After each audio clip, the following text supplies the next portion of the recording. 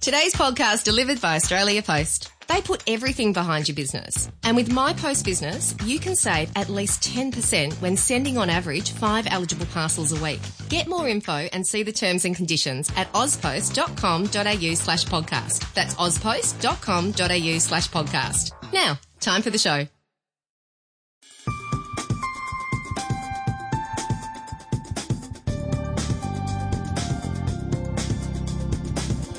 Hello, you're listening to the Devils and Details podcast from Business Insider Australia. I'm Paul Colgan and I'm here as always with David Scott. Great to be back, Paul. Our guest on the show this week, Kerry Craig, who's Global Market Strategist at JP Morgan. Kerry, great to have you back on the show. Thanks, Paul. Hi, David.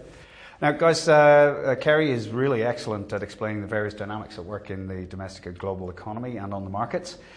He also looks after the Australian component of JP Morgan's excellent quarterly guide to the markets, which I believe is out again about early April? Yeah, it's our third business day of each quarter, so 4th of April. Right. And it's always a really, really great deep dive into everything that's happening in the global economy, and you should look at it.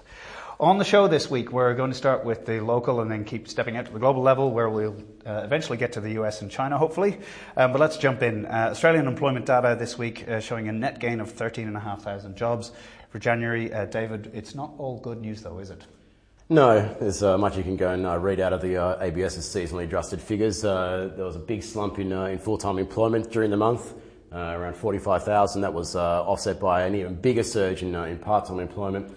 The underlying trends, though, are a little bit disappointing. Hours worked still on an annualised basis is very, very weak at the moment. All sort of points to a figure where the labour market where it's not really functioning at its full capacity, which unfortunately probably means that there's not going to be any substantial wage rises anytime soon. Right, and Kerry, so there's always talk about the noise in the ABS data. The ABS is trying to push everybody towards the trend figures, etc. What do you see when you look at this data set, and what are you expecting in the labour market for this year? I think it's like anything when you look at economic data. It shouldn't be about a data point. You always look at the trend. We know there's lots of noise in it, things get revised, GDP is a great example of that. So we always think about the trend. I think this is a case of extend the trend. We saw this build up in part-time employment start to come through last year. It was the thing that was worrying us. We've seen underemployment start to rise. And the hope was that would shift, that you would see full-time employment come back in lieu of the part-time, but clearly that's not the case. And I think that's something that we're going to have to think about for the Australian economy for the rest of this year, that it's still being driven by the part-time employment, not the full-time employment. And what does that really mean for the economy and wage growth? Well, it means that wage growth is going to be subdued, and it's not really the kind of employment you want to see. You can juxtapose that with what we saw in the sort of business survey numbers and consumer confidence numbers that came out, and those are pointing towards a more robust labour market, and that's perhaps where we hope things would go. We see businesses have a bit more confidence in who they're going to hire, their outlook, and they're saying, well, actually, I need some full-time workers, not part-time employment right now. And so that would be the positive movement that would come through to say, actually, get a little bit more in wage growth come through, a little bit more inflation, and the RBA would be much more happy, well, than it already currently seems pretty happy, with where the Australian market is actually going. So, Dave, one of the issues here, of course, is that the way that part-time employment is defined is anything up to 35 hours a week. Now, there's a lot of people out there who are working 30-hour weeks, maybe a couple of days off a week, to look after the kids, but we just don't know, right? Are there other areas, I suppose to clarify that, we just don't know how much of that part-time number is people working very small amounts of hours or people working something which is approximating something approaching maybe a full-time salary for the household. Now, are there any other places we can look for indications of the strength of the labour market beyond that? Potentially there's one you could go and look at. You could look at hours worked per employed person. So you can go and basically just go look to the ABS website and go and get their data. And just recently, there's been a trend where the hours worked per person has been declining and quite sharply. But just of late, the last sort of 6 months or so, there's been a noticeable pickup off very low levels, but it does suggest that there's more hours being worked by people. So this whole push towards part-time employment, yes, it gets a bad rap. A lot of people talk about 1 hour per week, unpaid, how rubbish the employment growth is, but you can't discount it that it's horrible employment. It is still up to 35 hours a week. So given that you're seeing on average, workers are starting to go and work a little bit more hours than what they were at the start of 2016, that's a reasonably good sign for where the labour market's heading. So let's just talk about an important flow-on effect of that. If the labour market is strengthening a little bit, one thing that you're likely to see as a result is some wages growth. Very important at a macro level, but also day-to-day level to individuals in terms of how they're feeling, the conversations with their bosses about how much is going to be in their pay packet. So, I think, there's a lot of stats around, the stats will show you that there haven't been a lot of wage rises going for people of any significance in recent years on an aggregate level. ANZ this week launched a new tracker which shows some of the leading indicators of wages growth, and they're showing them actually ticking up. David, do you want to take us quickly through that? Yes, another probably more approximate and timely reading on what's going on with wage pressures based on what the ANZ has come up with. So they've basically taken a whole lot of different data points from the household sector, business surveys, the National Australia Bank Business Survey, and things like commodity prices and the like to go and come up with this table. And they reckon that it has a fairly good relationship with unit labour costs. So not just what your wage is per hour, but also how much hours are being worked, essentially. And they say that they're seeing signs that wage pressures bottomed in the second quarter of last year. It is now starting to rise. So that's going to be something relevant to go keep an eye on with the wage price index from the ABS coming out next Wednesday. The one thing of caution with the ABS tracker, and they mentioned themselves, their economics team there, is that a lot of the increase that they've seen recently has been driven by the RBA's commodity price index. Now, everyone's seen the huge spike that we've seen in coking coal, iron ore. That's starting to go and flow through from a nominal perspective incomes into the economy. But the question that so many people have about that particular spike in incomes is how long will it last? And will it have time to go and filter into the economy like it's done in the past during previous resources booms? Because the issue here is that wages growth has been in decline, Kerry, for a long time now in Australia. The last, when we got the figure 3 months ago, showed an all-time record low for the private sector, 1.89%. So, this is a structural thing, and the question about whether the bottom is really in on wages growth is a big one. What do you see when you look at the potential sources of wages growth for Australia? Well, I think about that structural decline is reflecting of the structural change in the Australian economy, and it relates back to what you're just talking about, commodity prices and the composition of the labour market. So whether it's full-time, it's part-time, think about where the jobs have been growing and where they have been coming off. Where have they been coming off? Those people who earned a lot of money in the mining sector during the heydays, they're not there anymore. They're not getting paid those salaries. Whereas the job growth coming through, it's coming through in tourism, it's coming through in education, it's coming through in retail and admin sort of work where perhaps there's more part-time employment because you don't have full-time people there. And those are, unfortunately, the areas where people have lower wages. So on average, it brings the average wage down. So a lot of that structural shift in the economy away from the mining sector has led to the lower wage growth that come through. I think that in terms of are we seeing a bottom in this, I would look at the labour market as being something that's getting tighter. We think about the Australian economy looking a little bit better in terms of its outlook, the fact that iron ore prices are higher, as temporary as it may be, they are going to be higher on average this year than they were last year. That will filter down into from national incomes into household incomes in some form, and it will take a little bit longer to get there. So that should be reflected in seeing household incomes start to rise and a bit more wage growth. But it's not a situation that's unique to Australia. You've got a very tight labour market in Japan, no wage growth. Tight labour market in the US, low wage growth. So some of it's driven also about how companies and corporates are looking at their labour market, are looking at hiring policies, preferring to split labour rather than hire one person. So it's not just about the economy and the government, it's also about how corporates are approaching their labour force. Yeah, and like the whole thing, there's a lot of very large companies which are actively trying to make sure that they build more diverse workforces because there's a lot of research that shows it leads to better outcomes all sorts of ways, not just in employee engagement, but from corporate results levels. When we talk about say, even just take the brutal metric of gender split, gender diversity across boards, and then throughout a company, there's plenty of research that shows when you've got these better gender balance in the workplace across the organisation, that you tend to have all sorts of improved outcomes for your business. And in order to facilitate that, there's all sorts of more constructive, less of this sort of 40-hour, 42-hour week structure. You get to work 42 hours? I wish. I need to speak to you after the podcast, so I'll go out my hours. I expect there's a lot of people sitting nodding in agreement as they're listening. So you have had this corporate policy level influence on that as well, I think. Which can't be denied. And I also then think, when you think about the nature of work too, plenty of people sort of think the tools are there now to work a bit more flexibly, to have a bit more control over your time, etc. And that people don't need to be in an office for all of those hours to be as productive as, and perhaps they may have been in the past. So you put all those things together, and there's this structural shift. Consequences are very significant.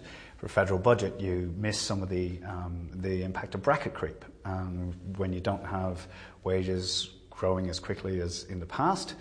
You're going to miss some of that income tax that you would be collecting as people moved into higher brackets. And also then on the consumer side. And I think one of the important factors, outcomes of this, is when people don't feel they're getting ahead, it's harder to get sort of ebullient and, spend a bit more and go out on shopping sprees. And maybe that's, feeding into some of the weakness that we're seeing in the retail sector. It sounds like me that your thesis is that the whole work-life balance shift has ruined the economy and the inflation outlook. But it is about that. I think the consumption argument in the economy in any developed economy is the thing that really drives growth. So it's about household consumption. What's helped in terms of the consumption for the Australian economy is that households have brought down their savings rates. So haven't seen increasing incomes, they've just saved less and brought that savings rate down and down and down. And, you dig into what the RBA said in its statement of monetary policy, and they're thinking, actually, that saving rate's going to flatten off now. We're not going to see that come through. So if that's what's been holding up consumption and people spending and driving the economy, if they don't see their wages starting to go up, then we would expect consumption to be weaker, or at least softer. And that could be a very negative thing for the economy. Take the first 3 quarters of GDP growth last year, the consumption component, what it contributed to growth, slowly smaller and smaller and smaller. So you definitely do want people to spend to drive an economy forward. They will do that when the outcome, or where there's certainty about their job, or there's certainty about their wages, or just the certainty about their wealth of their house looks more bright. So we will look at that quite closely in terms of what are one of the big risks for the Australian economy. It's sure what the metal prices do, but largely is how much and healthy is the consumer, and how do they view the economy, and how do they view their prospects. Because household consumption is a gargantuan part of the GDP. I think it's something. It'll be around at 63, 62%. In Australia, in the US, it's like 70 because it's an outlier, but we're in the 60s. And Dave, just on this, really interesting number this week of car sales. That's a potential indicator of how people are feeling about bigger purchases, maybe taking on a little bit more debt, personal debt. There's some signs that the growth in new car sales in Australia is flattening off. There is a little bit of a rolling over effect there, but mind you, it's still a very elevated level, so let's not get too pessimistic. But there's been a constant decline you've seen in passenger vehicle sales, and that's basically been offset by a huge increase in SUVs, as the ABS puts it, but four-wheel drives. But that seems to the four-wheel drive... Touareg tractors and... Correct, Mossman Mothers and the like, all that kind of thing with the various forward drives. There just seems to be that there's less being purchased now. Whether that's got something to do with the increase in petrol prices that we're seeing in the last 6 months on the back of OPEC and other things, that could be another factor as well. But it's interesting as a sign of confidence in the economy. Car sales is a pretty good indicator, so it's still elevated, but it is just starting to go and weaken slightly. Okay, I just want to jump in. One important thing, Kerry, you talked about the business survey, the NAB business survey.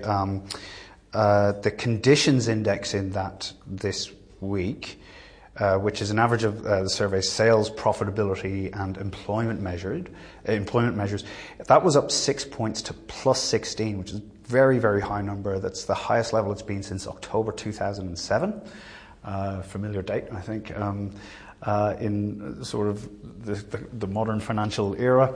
Now, so after that, NAB subsequently, I think 48 hours later, within 48 hours, changed its forecast for interest rates because it sees businesses feeling confident about investing, about the current activity levels of business, which is, I suppose, a very encouraging sign, at least in the short to medium term. What is your outlook now for domestic growth this year? We had that negative quarter for September. We're about to get the December quarter numbers in a couple of weeks' time.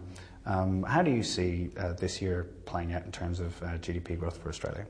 Well, I think we will get those fourth quarter numbers, and largely it tells us what happened last year, and do you really care? To a certain extent, and I think, well, you should, but we're looking about where we're heading, and so that's going to be the overarching factor, and it's particularly how markets react to it. So again, it's what we've seen for the first 2 months of this year is an improvement in how the global economy is going, and obviously because Australia's an open economy, that affects us, and it makes our outlook look brighter. The boost and the sort of more sustainable outlook for iron ore prices that's coming through, and commodity prices suggest that positive impact from terms of trade that feeds through to net income should all see growth be better this year. So I take it as a case of the Australian economy faced some pretty strong headwinds for a long time. Whether it was the fall in commodity prices, the weak national incomes, all that's starting to fade away. So there's still challenges there, but those headwinds definitely aren't as strong, and so you should see better growth this year than you saw last year. You see the labour market start to improve, businesses start to hire, all that fuels that back in. A property market, again, that's looking like it might cool a little bit but not crash, so the wealth effects aren't that horrendous as many people perhaps think they could be. All sort of shapes up to an economy that's going to do okay. It's still batting on the third day of that cricket test, and it's still struggling away, but perhaps it's not going to win just about yet. Dave, what are we haven't seen any of the GDP partials yet, but they're going to be coming over the next couple of weeks. Oh, we saw one partial, which will feed into household consumption, which was retail turnover, which accounts for roughly about 30% of household consumption, and it was very strong in the December quarter. So that's some estimates. Some people say that it could add to as much as 0.5 of a percentage point to growth. Throw on top of the mix ramping up of LNG exports as well, remembering that real GDP is measured in volume terms. So you're going to be having more volume of LNG being pumped out and sent abroad. So that's going to go and have a natural effect of amplifying GDP a little bit as well. Beyond this year, though, that's where I think I agree with what the NAB is saying. They're still concerned about the potential ramifications of the slowing of the residential construction boom, the tapering off of those LNG boosts to exports, and that really leaves a lot of the heavy lifting to be done by the household sector. So that's why it's going to be such a crucial cog in the economy to get the domestic economy going, to get labour market hiring firmer, increase spending, because it's going to be one of those key areas that's going to have to go and drive the economy 2018 onwards. Kerry, just quickly, just because it's such a big talking point at the moment, but one thing that will be certain to dent confidence a bit would be a bit of a fall or or something a bit nasty happening in the property market. What's your take on how you see the property market this year? I have to agree with Dave. The building pipeline is still going to be quite strong, and that will add to growth this year. But it is past that when that starts to roll over. I think you're already seeing the supply of houses, particularly on the sort of the East Coast, start to come out as people are just looking at selling their houses. They're looking at the market coming off a little bit. And there are always those questions about, when is the bust going to happen? When is the collapse going to happen? And it's really thinking about the liquidity issue. If households do start to get squeezed by higher rates, if banks start putting up out-of-cycle rate hikes coming through, how much does that really impact on what's going to happen for households and household spending? Does it take down discretionary income? And I think that's the real crux for the economy. Does that really impinge on it? And I think that as the RBA tries to grapple with what's happening on the East Coast versus the West Coast, when we think about the households and we have to think about aggregate because that's how we get the data, there's a few things to say, well, actually they're able to deal with some of those liquidity pressures a little bit more. Just have a look at how investments have changed over the course of the last few years. There's $580 billion in cash sitting in cash accounts in Australia. That's up remarkably. That's a pretty big cushion suddenly should your incomes look so good or you need to start pulling money out of the bank to pay for some of those mortgages. That's money that's come out of equity and fixed income markets. But it's providing quite a large buffer to say anything really impending shock or an income shock that would hit the housing market, that people suddenly don't have the money to pay their mortgages. And I agree, that's an aggregate position. It's not for every household. So I think the household debt levels are extreme. They're very high. You didn't have the sell-off here.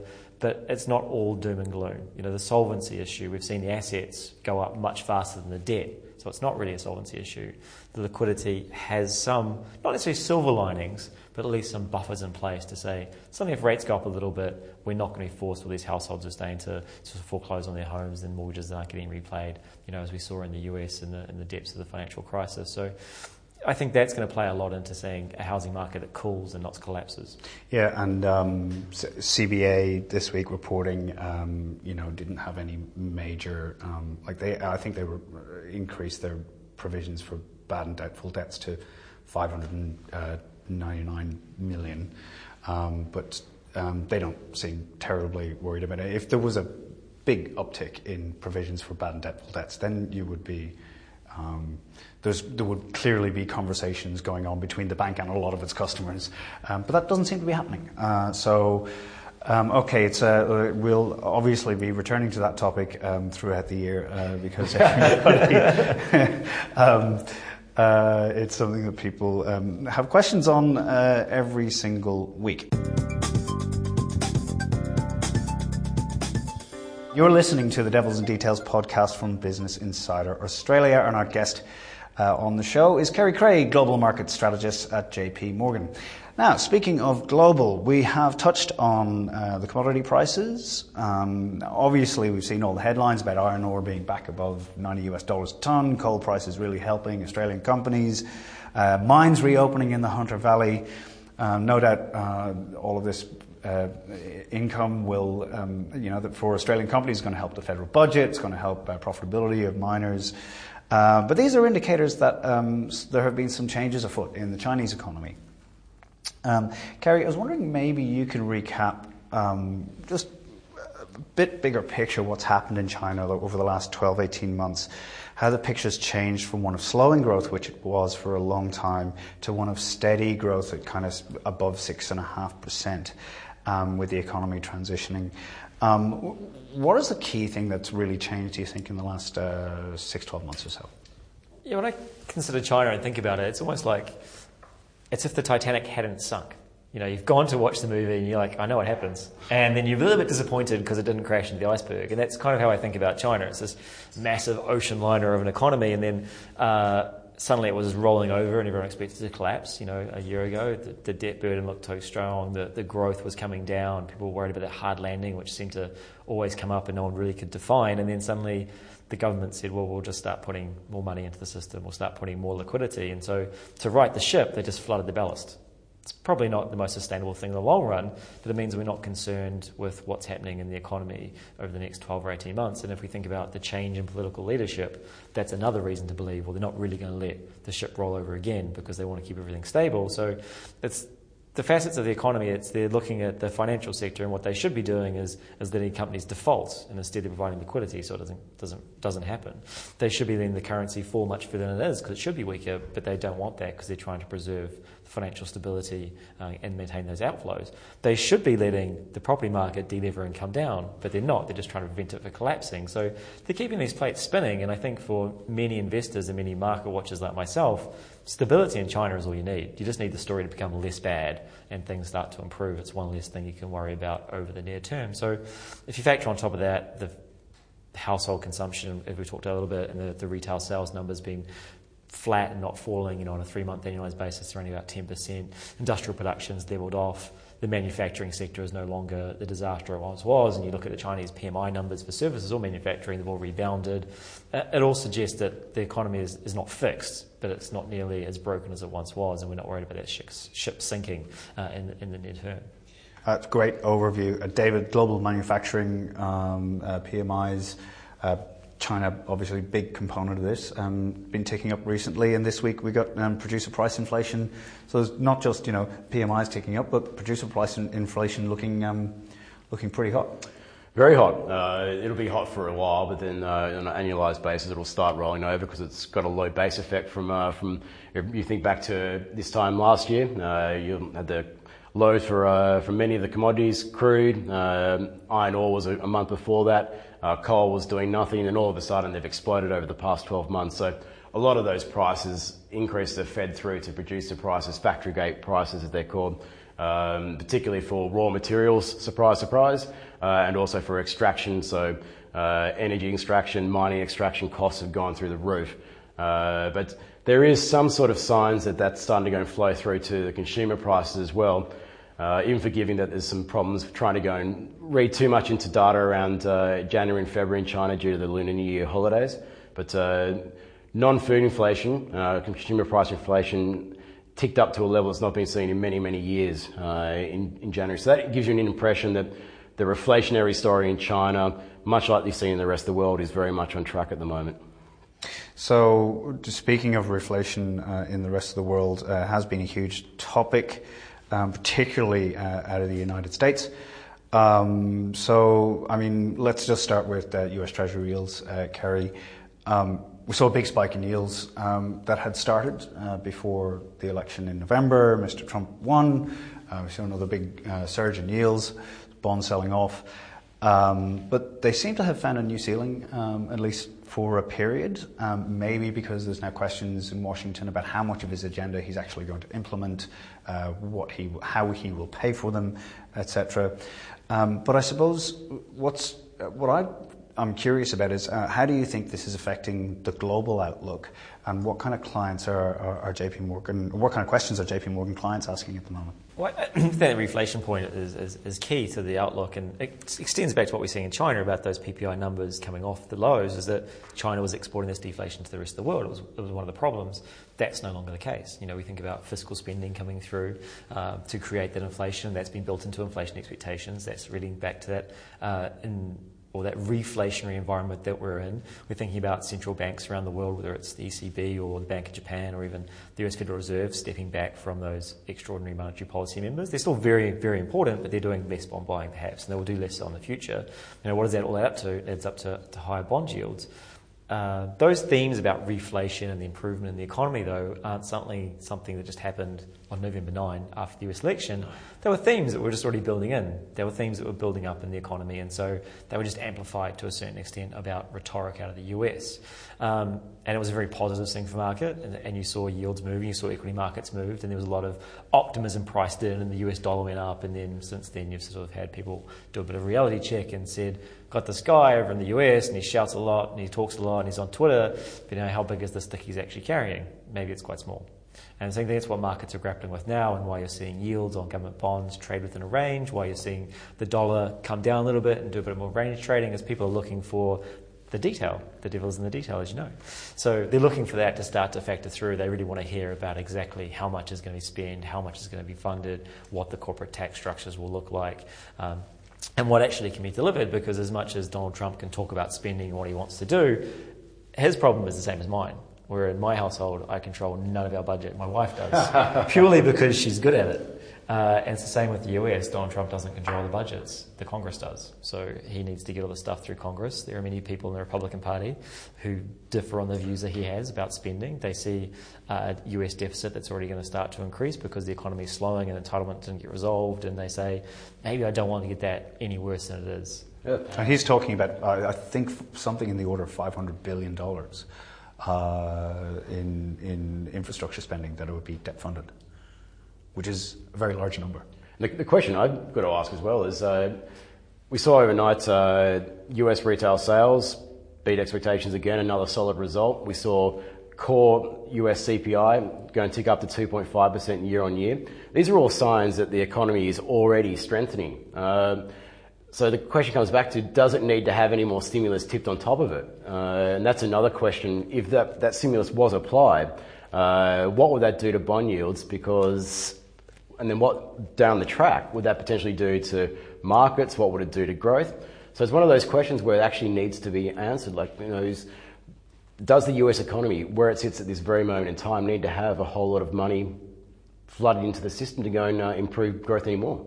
But our view of that would be that, well, I don't, correct me if I'm wrong, but I don't believe outside of a recession you've had fiscal stimulus of the size that's being discussed in the US. So immediately you have supply side constraints in the US, whether it's the labour market, the capacity in the manufacturing base that's meant to become reinvigorated. You can propose this stuff, but there's no workers to do it in order to make the things. Then the impact on the economy is not as big as everyone expected. So I think it's fair to say that you can't compare what's happened during a recessionary period where you have spare capacity to grow the economy at a much higher rate compared to where you don't. So that's one thing Mr. Trump can't change. You can't change the supply side of that economy. Can't change ageing people and demographics. So that's going to immediately limit the growth you get coming through on that. The second thing when I think about what it means for yields potentially what it means for fixed income investors is that even as yields start to rise in the US, there's plenty of demand still there. There's a net supply shortage of government bonds around the world. You still have the Fed who's keeping the balance sheet at $4.2 trillion. You still have foreign investors, whether it be in Europe or the Eurozone or in Japan, who are looking at much lower yields and suddenly look at maybe if the US Treasury gets to 3%, going, I'll take that very much, thank you very much, please. You've got pension funds, you've got insurance companies with regulatory changes who have to own these things. So that to us keeps a cap on where these yields actually go, no matter what happens in terms of the spending plans that we don't think will come through at the magnitude that's being talked about. One of the absolutely fascinating points on this, and it was, I think, your colleague, I'm going to have a crack at his name, but he's head of US equity strategy at JP Morgan. His name is Dubravko Lucas Bujas. And he's told our colleagues at Business Insider in New York that he sees continuing strengthening in the US dollar as a potential problem. This was something that I think you've flagged in the last quarterly guide. Do you want to talk us through it? Yeah, we think about the US dollar as the barometer for financial conditions around the world. So it went up very aggressively over 2014-15, 20% over 18 months. And suddenly people are looking at it and saying, well, it's pretty overvalued where it is. And then you're going to get this boost that comes through. If you get border taxes, that should theoretically make the dollar go higher. If you get higher interest rates out of the US, then perhaps has been factored in. So if you look at the markets looking for 2 to 3, if you get 3 or 4, suddenly that pushes the US dollar up. What does that mean for the rest of the world? Well, it just imposes tighter financial conditions on places like China. If the US dollar goes up, the yuan comes down. They don't want it to come down that fast, so they're having to grapple with their own economy again. You think about the impact on emerging markets and some of the positivity that's been seen there. Just think about what it means for importers in the US, exporters in the US, everything else that feeds through. So a very much stronger US dollar, while may seem good for an economy, is actually too strong. It's not good. And in fact, if you looked at the health of the economy, you'd say, well, it's got this massive deficit and everything else, and it's going to slow over the coming years because it's very long in the tooth in terms of its recovery. That would all imply a lower dollar, so it shouldn't be going up. So these higher dollar narratives is all very near-term view, and it's very difficult to actually figure out where a currency is going to go. But you have to say there's definite room for near-term strength in the US dollar, not necessarily the appreciation we've seen in the past. Maybe it goes up a couple of percentage points. A lot of it's going to be dictated by the Fed and what's been priced in terms of rate hikes. But over the long run, you'd think surely it has to come down, and that's why if it still goes up, it undermines a lot of the improvement you've seen that's come through over the last 6 or 8 months in the global economy and in financial markets. And Dave, of course, this is crucial to what's happening with the Australian dollar. We've seen this week, we've seen a fairly solid strengthening, back above 77 cents today. Yes, back in the death zone, as I've nicknamed it. Yes. So what are you seeing with this dollar strengthening? There's a lot of very unusual stuff happening, isn't there, in terms of the short-term trading? Depends on how short-term you want to go and talk about. But Aussie's obviously benefiting from higher commodity prices. It's a very low volatility world that we live in at the moment as well. That's allowing the carry trade to go and assist the Aussie dollar as well. And the US dollar, whilst it's strengthened recently, last week or so, it has come off the highs that we saw earlier this year as well. So you put those three things together, the Aussie dollar's got a benefit. And then, of course, the RBA has been very, very optimistic in terms of where they see the economy heading, very comfortable with where things are. So all those things have helped the Australian dollar. As to what the point I think you're trying to go and ask me about, in Asian trade, there seems to be this relationship now where the dollar yen will go and move around, and that will go and impact the US dollar index, and whatever the US dollar index does, the Australian dollar does the opposite. So that's what seems to be driving each and every day, no matter the data releases. Even today, we're seeing the same thing. The yen strengthened, the US dollar is weakened, and the Aussie dollar is kept fairly firm back above 77.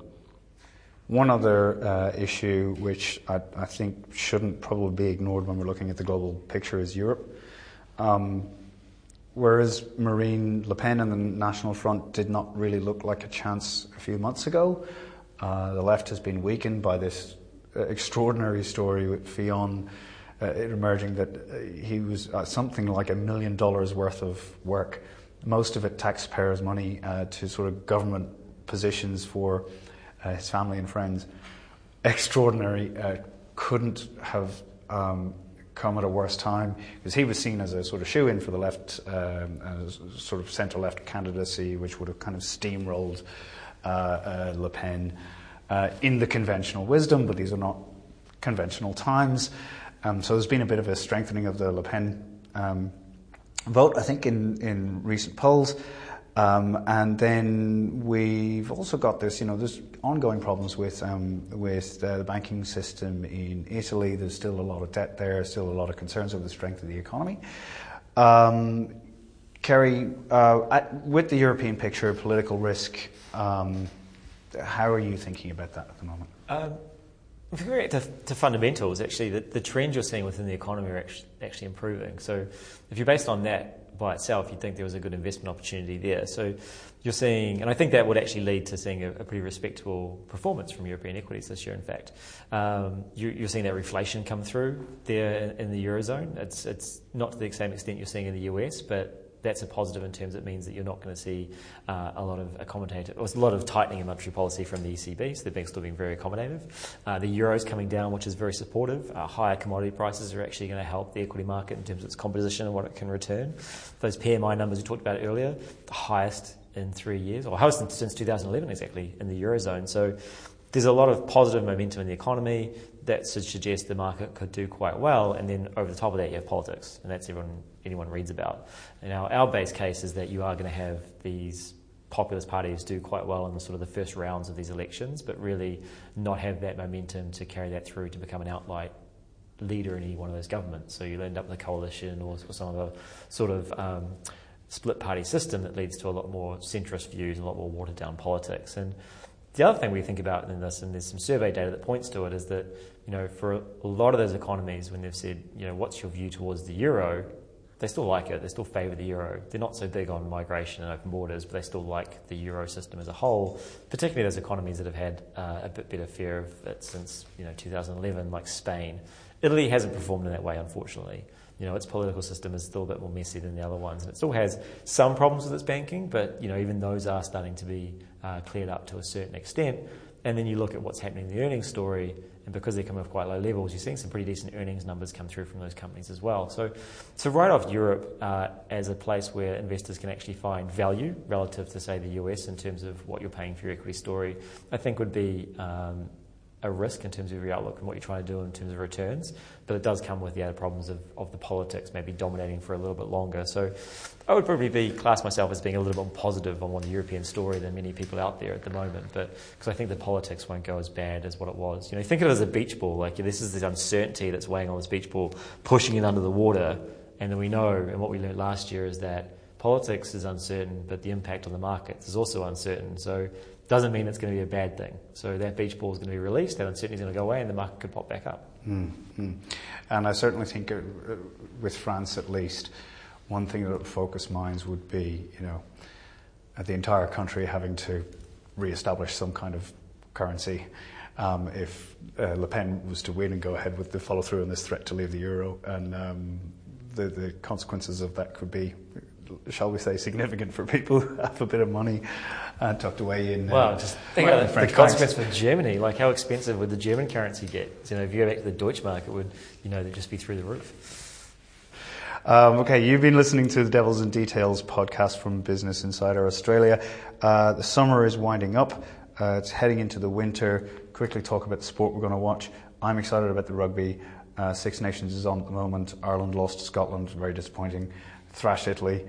but we've got England and France to go, so we'll see how that goes. And the Waratahs, of course, this year, I'm looking forward to them smashing all the Kiwi teams. Yes, we'll see about that one. Dave? Look, as you said, Waratahs, I'll still go there and cheer. We had a good run there a few years back where we won the title. I'm not sure we're going to have the same success this year, but I'm happy to be proven wrong.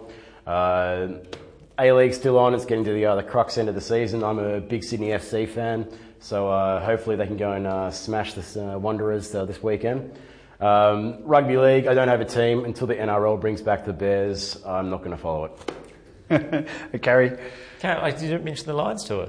Oh, I know. Well, this is a big decision. Big decision. Do I stay or do I go? The Lions tour, yeah, that's got to be the one. That's the Lions tour is just, it's not the big games, it's the games that they play like, the dirt tracker teams. Those are the best ones. You see some just unbelievably good rugby because those guys are so excited to be playing against the big names from England and Ireland. That's true. And look, one thing I know about Lions tours, because I did a bit of it. I did Brisbane and a bit of Sydney when they were here a few years ago, and let's just say it's it's expensive, not just in a financial sense, but also in a metaphysical sense as well. Yeah, I thought you were going to hard going. I thought you were going to talk about your liver, expensive on your liver.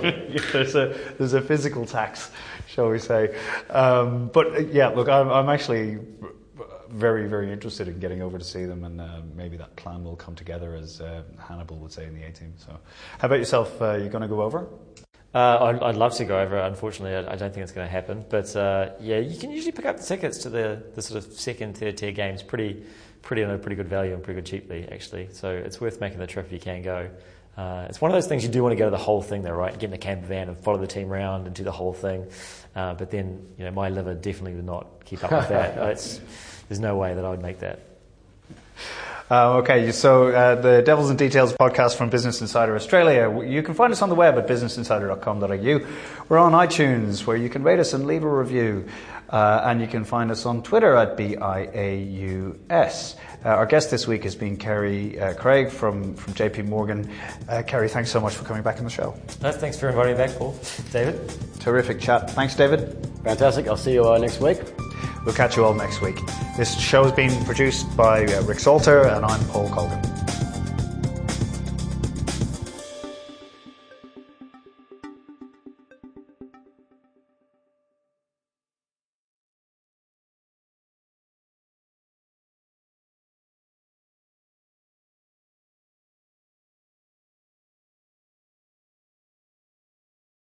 Today's episode was delivered by Australia Post. They put everything behind your business, helping you save time and money. And with My Post Business, you can save at least 10% when you send on average 5 eligible parcels a week. Get more info and see the terms and conditions at ozpost.com.au/podcast. That's ozpost.com.au/podcast.